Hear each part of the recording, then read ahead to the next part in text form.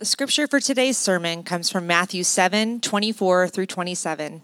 The word of God speaks to us. Everyone then who hears these words of mine and does them will be like a wise man who built his house on the rock. And the rain fell, and the floods came, and the winds blew and beat on that house, but it did not fall because it had been founded on the rock. And everyone who hears these words of mine and does not do them will be like a foolish man who built his house on the sand. And the rain fell, and the floods came, and the winds blew and beat against that house, and it fell, and great was the fall of it. This is God's word to us. Thanks, Kristen. Morning, friends. Good morning. Hey, if I haven't had a chance to meet you yet, my name's Matt. I'm one of the pastors here, and it's so good to be together. Hey, I know it's kind of taboo to say this 7 days after the new year, but Happy New Year's, everybody. I'm going to pray for us, and then we'll jump in. God, thank you for the gift of your word. Thank you for the gift of your spirit. Thank you for the gift that this church is to us, community is to us. We ask, God, that as we just seek to open your word and see what you have to say to us today, that you would open our hearts, open our ears, places where we may have a tendency over the next 30 minutes or so to plug our ears and plug up places we don't want you to get into. God, would you work against that, and would you do something really profound in us? We pray this in Jesus' name. Everybody said? Amen. Well, it is a new year, and many of us have found ourselves kind of reminiscing over the last year of our lives. We just do this, right? It's kind of natural. The end of the year comes, and no one prompts you to do it. You just start thinking about all the things that have happened over the last year. And so many of us might have some really fond memories from 2023. You might also have some memories from 2023 that you want to erase completely from your memory for the rest of your life. If you could just forget them, it would be great altogether. And as the calendar rolls over into a new year, we have a tendency to take all those things combined and begin to, if not formally, informally, start to think of how we want to improve our lives for the better in the new year. You can call it a resolution. You can call it just a change. You can call it a plan. Call it what you like. But if we're all being honest, we've spent a little bit of thought, at least, if not formally but informally, kind of thinking in this way over the last week or so. And many of us begin to form these thoughts not around how well the last year of our lives went. If we're being honest, a lot of times we start to form resolutions or change we want to see in our lives based off of areas that maybe didn't go so great in the last year. You don't have this really killer, awesome, everything was perfect year and then sit down and make a list of all the things that you wish were better and that you want to spend time improving upon. It normally is, not to be cynical, it really normally is just it spurs out of things that have happened to us, things we've endured over a period of time.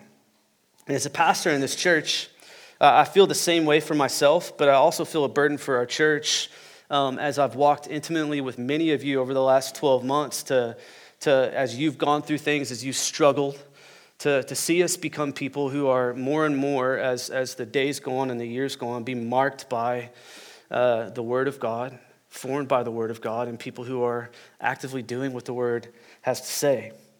In the chapters preceding our text today, Jesus has just finished covering all kinds of topics and answering questions that we have actually been asking actively for a while. This is, Matthew chapter 7 is the end of what is famously known as the Sermon on the Mount. And Jesus has covered a ton of topics, and some of the questions that we actually ask, he's answered. So questions we've asked what am I supposed to do with all this anger that I have in my heart? How am I supposed to handle things when my coworker wrongs me? Or to hit a bit closer to home, what am I supposed to do when my spouse is the one who wrongs me? What am I supposed to do with this anxiety that I continually have and feel on a regular basis? What am I supposed to do with these scriptures I don't particularly like that talk about sexuality and money and how to treat people who've treated me poorly? Jesus just got through covering all these things and many more things about what it looks like to be a believer, what it looks like to live a life of godliness. And so as we come to today's text directly following these teachings, we're confronted with a really simple parable to close things out. It's a simple parable that many of us have read 100 times. You've probably read it so many times, some of us, that you just glossed over it whenever it was read a moment ago. But as I've read and reread it over the last couple of weeks, it's been a source of intense, deep struggle for me. It's not been something that has not affected me. It's been something that's affected me really profoundly as I've tried to make sense of it and what it looks like for my life to actually make this a reality for me and why it's not a lot of the time. And so to give you a quick roadmap of where we're going this morning, there's three things that I want to spend some time looking at in this text. There's some that are more in depth than others. The first is just it kind of goes under the radar, but something that Jesus is implying in this text is the reality that it's not a matter of whether storms will come, but it's a matter of when storms will come in our lives. And then he gives us two commands really in the text. One is to become hearers of the word. He talks about the importance of putting the word inside of us, but he also doesn't stop there because the actual thrust and crux of this text is the fact that we're not actually supposed to stop at just being people that gain a bunch of intellectual knowledge, but it's actually supposed to be something that spurs us on to change, to our actions actually looking differently after we've come upon the text. And so if you got a Bible this morning, I'd love for you to open it up. This is going to be on the screen as we read in a moment, and we're going to be here anchored in Matthew chapter 7 for the majority of the day, and then we'll sprinkle in some text throughout the Bible that will be on the screen. But just for our reference, I want to read this one more time for us before we jump in. Everyone then who hears these words of mine and does them will be like a wise man who built his house on the rock. And the rain fell, and the floods came, and the winds blew and beat on that house. But it did not fall, because it had been founded on the rock. And everyone who hears these words of mine and does not do them will be like a foolish man who built his house on the sand. And the rain fell, and the floods came, and the winds blew and beat against that house. And it fell, and great was the fall of it. So the first thing we want to just look at for a moment is this idea of storms in the life of the believer and the non-believer in the room. I find it helpful to me that Jesus seems to allude to the fact that this is not something that we should be surprised by, but this is something that we are meant to expect as we go through life. I've heard it said differently a few different times, but you're either in a storm, you just walked out of a storm, or you're about to walk into a storm. One of those three things at all times. And the Bible is actually full of passages that would attest to that. 1 Peter chapter 4 says, "Beloved, do not be surprised at the fiery trial when it comes upon you to test you, as though something strange were happening to you." Ephesians 6, at the beginning of this text about the armor of God, says, "Finally, be strong in the Lord and in the strength of his might. Put on the whole armor of God that you may be able to stand against the schemes of the devil."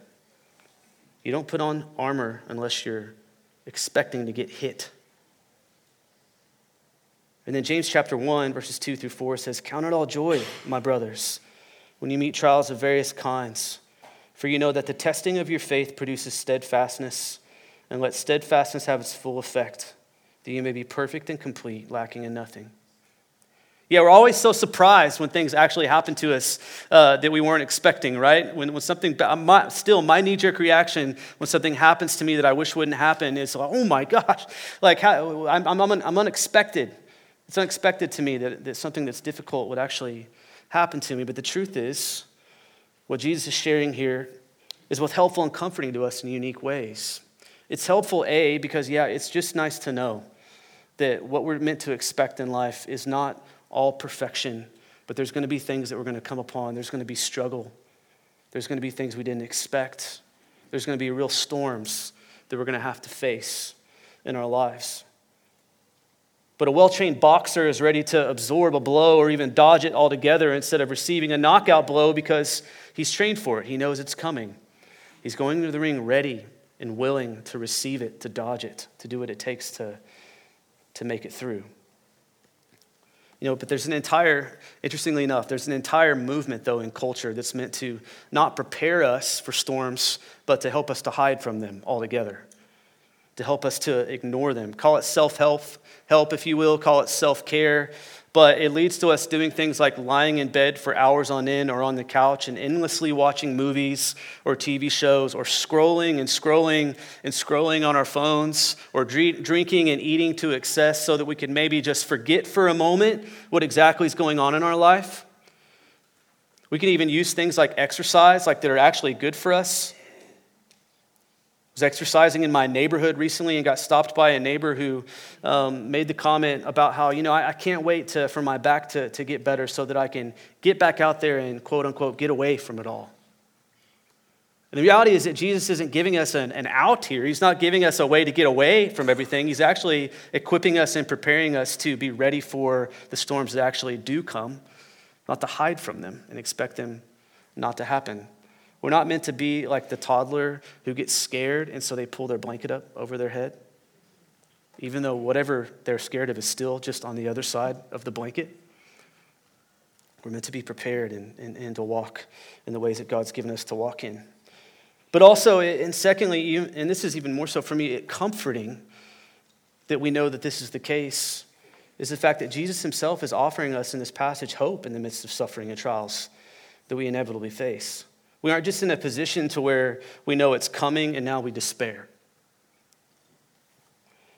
But we know it's coming, and because of Jesus, we can actually have hope in the midst of struggle. And some of the trials that we're all going to face are going to be because of our own sin. Some of them are going to be because of the sin of other people. Some of them are just going to be because of the fall in general happening.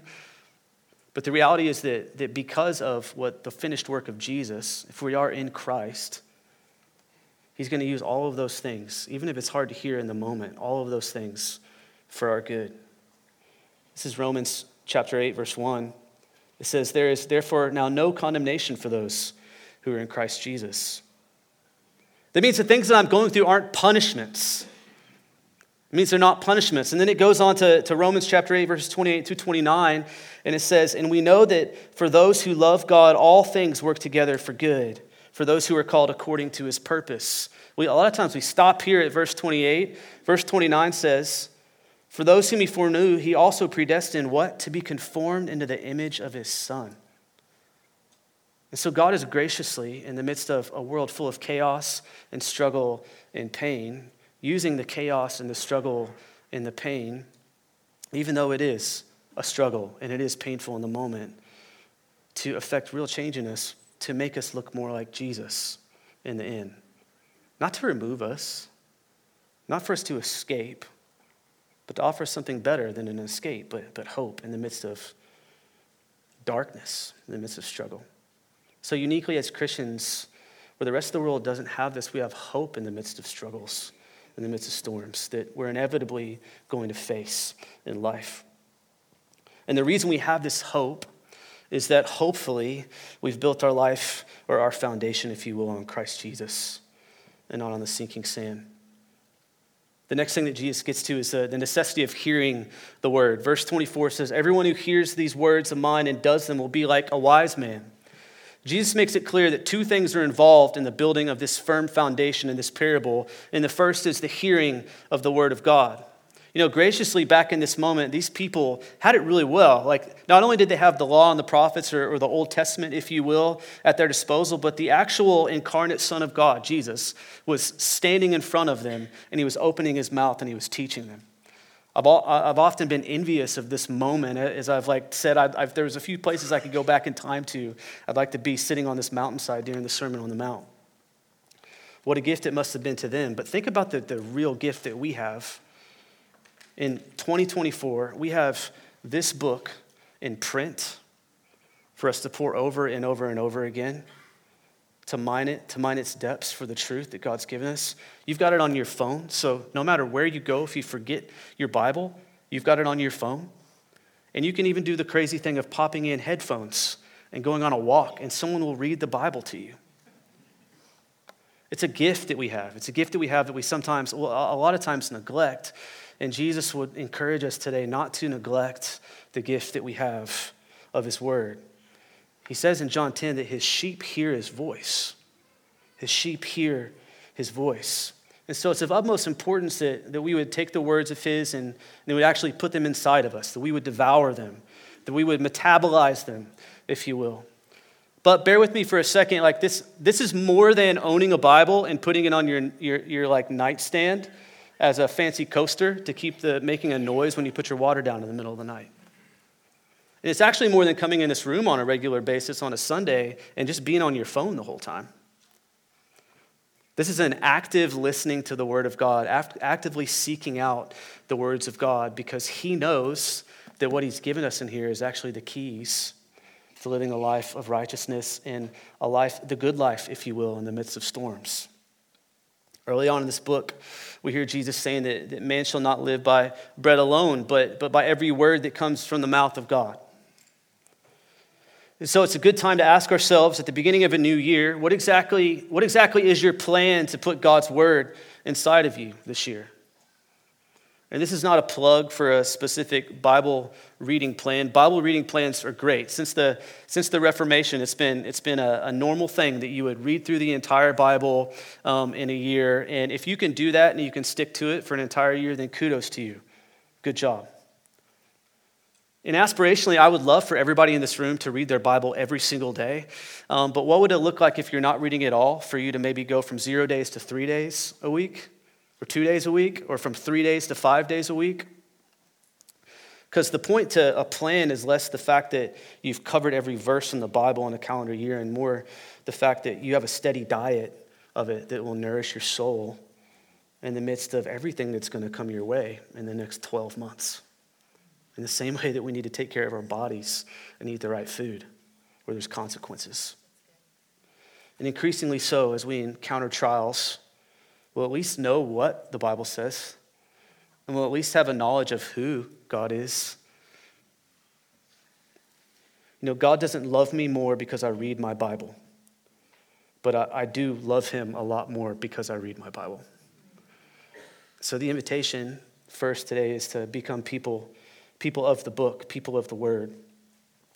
And then the third thing I want us to see is in our text is what Jesus chooses to use to make the distinction between the good foundation and the bad foundation in this parable is not just that we've made a practice of ingesting his word, but we've made a practice out of doing what it says. Made a practice out of doing what it says. To recap, there's two people. This is meant to be like two people's religious lives that we're looking at here. One of them has actually built their life on hearing and doing the word of God. And one of them has built their life on hearing the word of God, but not on doing the word of God. And Jesus doesn't use a small example here of like a tiny thing happening. This is catastrophic. That the house would completely crumble and fall. Imagine the security you feel in your home on a regular basis, and if it was just gone.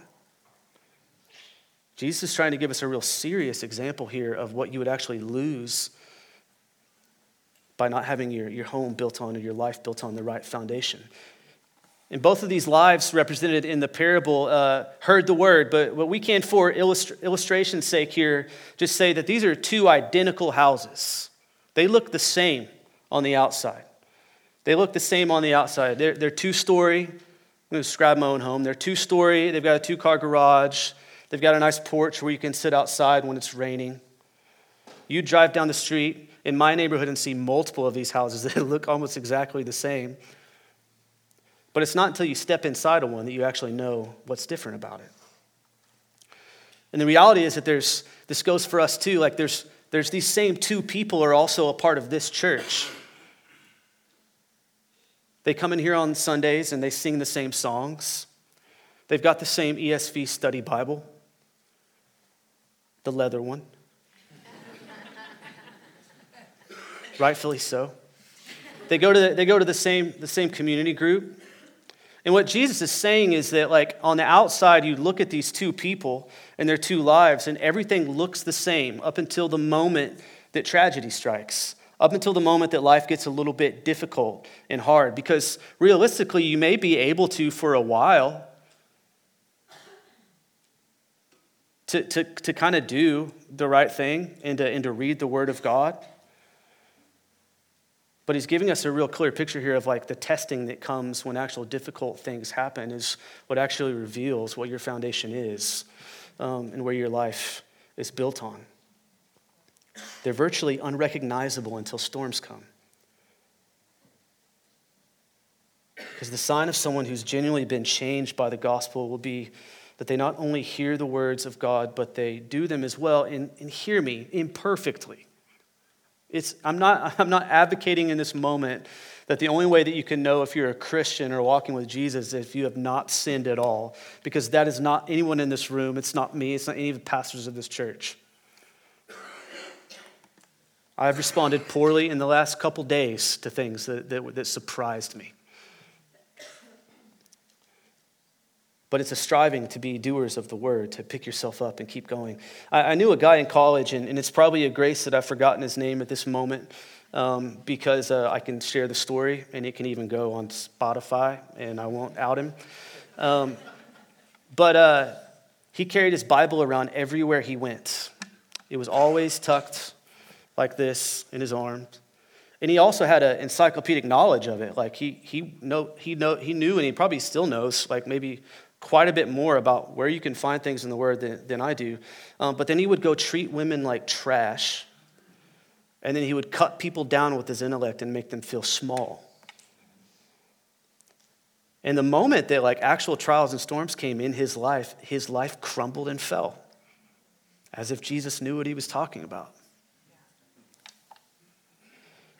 So Jesus is saying that my word is hearing my word is not enough. You have to resolve to do exactly what it says, or attempt to do what it says. And this is where my own wrestling has been the most intense lately, as I alluded to earlier. Because the question I keep asking myself over and over again, as I've studied this text over the last couple of weeks, I always get to the same question. Okay, I understand. Hearers and doers. Hearers and doers. So why am I not doing, why am I not always doing everything that God is laying out here in front of me? Because I want to, but I still struggle not to.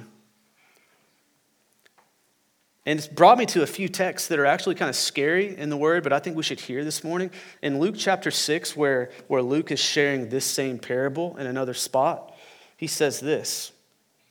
And let this sink in for a minute. This is Jesus speaking. He says, "Why do you call me Lord, Lord, and do not do what I tell you?" Just full stop for a moment. Why do you call me Lord, Lord, and not do what I tell you? And it even, in my mind, a little bit more frightening place, just right before this in the book of Matthew, he says, "Not everyone who says to me, Lord, Lord, will enter the kingdom of heaven, but the one who does the will of my Father who is in heaven." Jesus is clearly making a distinction for us between those that just like to take in information and think that that's enough, and those that actually have action attached to the information that they receive.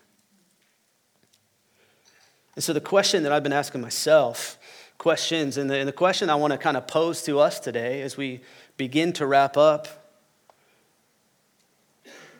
is, what are the parts of your life where what you know to be true isn't bearing weight on your life and actually manifesting in the works of your hands and the words of your mouth? To put it a little more simply, like, just what are the areas of your life where you have put up walls? Or you have outright just chosen to remove that part of the Bible from your vocabulary? We're probably not actively pulling out our Bibles and taking a razor blade and cutting portions out like people have in history, but we do to an extent without going as far as physically removing them from our Bibles. Just a few examples. Jesus says in Matthew 7, "Whatever you wish that others would do to you, do also to them." If that proves to be true, then why do we so regularly look down on people that are different than us? Simple things like the class you're in, if you will, financially, or the political party you're a part of.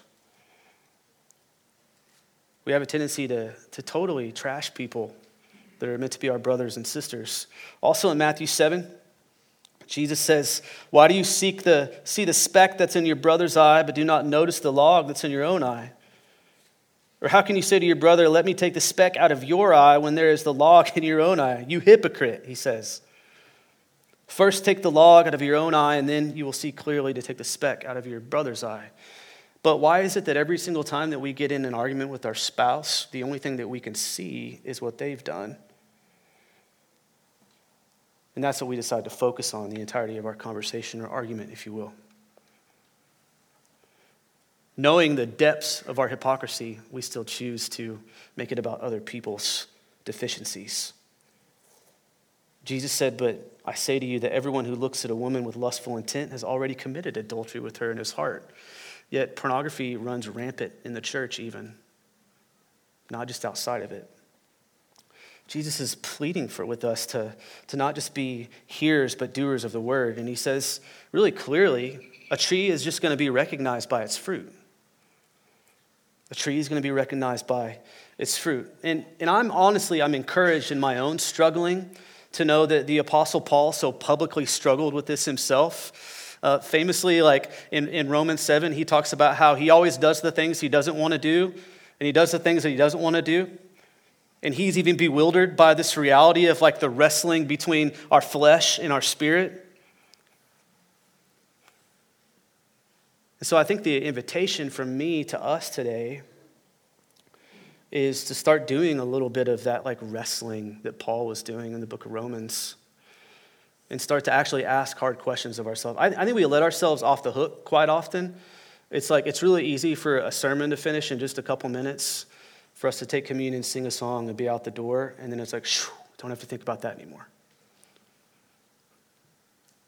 But the reality is that there's an invitation for us today to take this really simple but powerful parable and ask ourselves, why are there areas of my life in particular, if you're a Christian in the room, why are there areas of my life in particular that I have just kind of put up a wall and I'm not letting God in there? I'll be all right. I'll be all right without that thing right there, until that thing becomes the source of your demise at some point in time. And the last thing I want to point out about this being hearers and doers of the word is it has a profound impact on the way that we live as believers, if you're a Christian in the room, in the world. This has a profound impact on how you're a missionary in your neighborhood, in your job, in your school. He's giving us a real clear picture of the fact that there are people whose lives will fall apart, and there are people whose lives will be built on a firm foundation. I've had this picture in my head for a couple days, and I'd like for you to get it with me for a second. Imagine your neighborhood, imagine your home where you live, and an actual storm comes through, a real life storm. And it wipes out every house on the block other than your own. Rubble. These people that you care about, these people that you long to see healthy and whole, start to emerge from said rubble, start to emerge. They don't have a house anymore. They don't have shelter. Where do you think in that moment, logically, they're going to go when they have lost their shelter and you still have one? Because the reality is, being hearers and doers of the Word of God is one of the greatest ways that we can be missionaries in the world around us, as our lives don't just sound different, they look different. So that when my neighbor's life starts to fall apart, they actually have someone to go to who hasn't, if you will. And so, in closing, I think my simple invitation for us today is, if you're in the room and you would call yourself a Christian, I would like to just invite you to do some of this wrestling with me.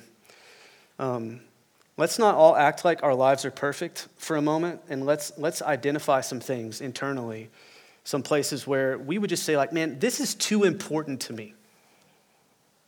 My job is too important to me for me to actually act out this thing faithfully that God's called me to do. My reputation is just too important to me. The amount of money I have in my bank account is just too important to me for me to become generous like God's called me to be generous. My pride is just too important to me for me to actually humble myself and come to my wife and apologize for the way that I've treated her. Everybody's got something that they've built a wall around. And I want to invite us today to let God and His Word do the good work of breaking those things down. And then recommitting, if you will, in this new year to becoming people who are of the Word, people of the book, and people who are willing to, in the midst of difficulty, to continue to at least try to do the things that God has called us to do. And then if you're here today and you wouldn't call yourself a Christian, Man, Jesus is giving us challenging words about this life, and the good news is that Jesus is the one who made himself the foundation on our behalf so that we wouldn't have to go do that work. He's done it for us. Because of his life, because of his death, because of his resurrection, we actually have hope in the midst of storms. We actually have hope in the midst of difficulties. And so I'd like to invite you too, if you would. I just would like to humbly invite you to do the same work everyone else is doing in the room. And maybe ask yourself, like, how is this working out for me? How is this working out for me? And the reality is that God is not a God who puts his thumb on you and holds you down and says, oh, you should have come to me earlier. It's the complete opposite. He's open-handed and willing to receive you today as well. Let's pray together.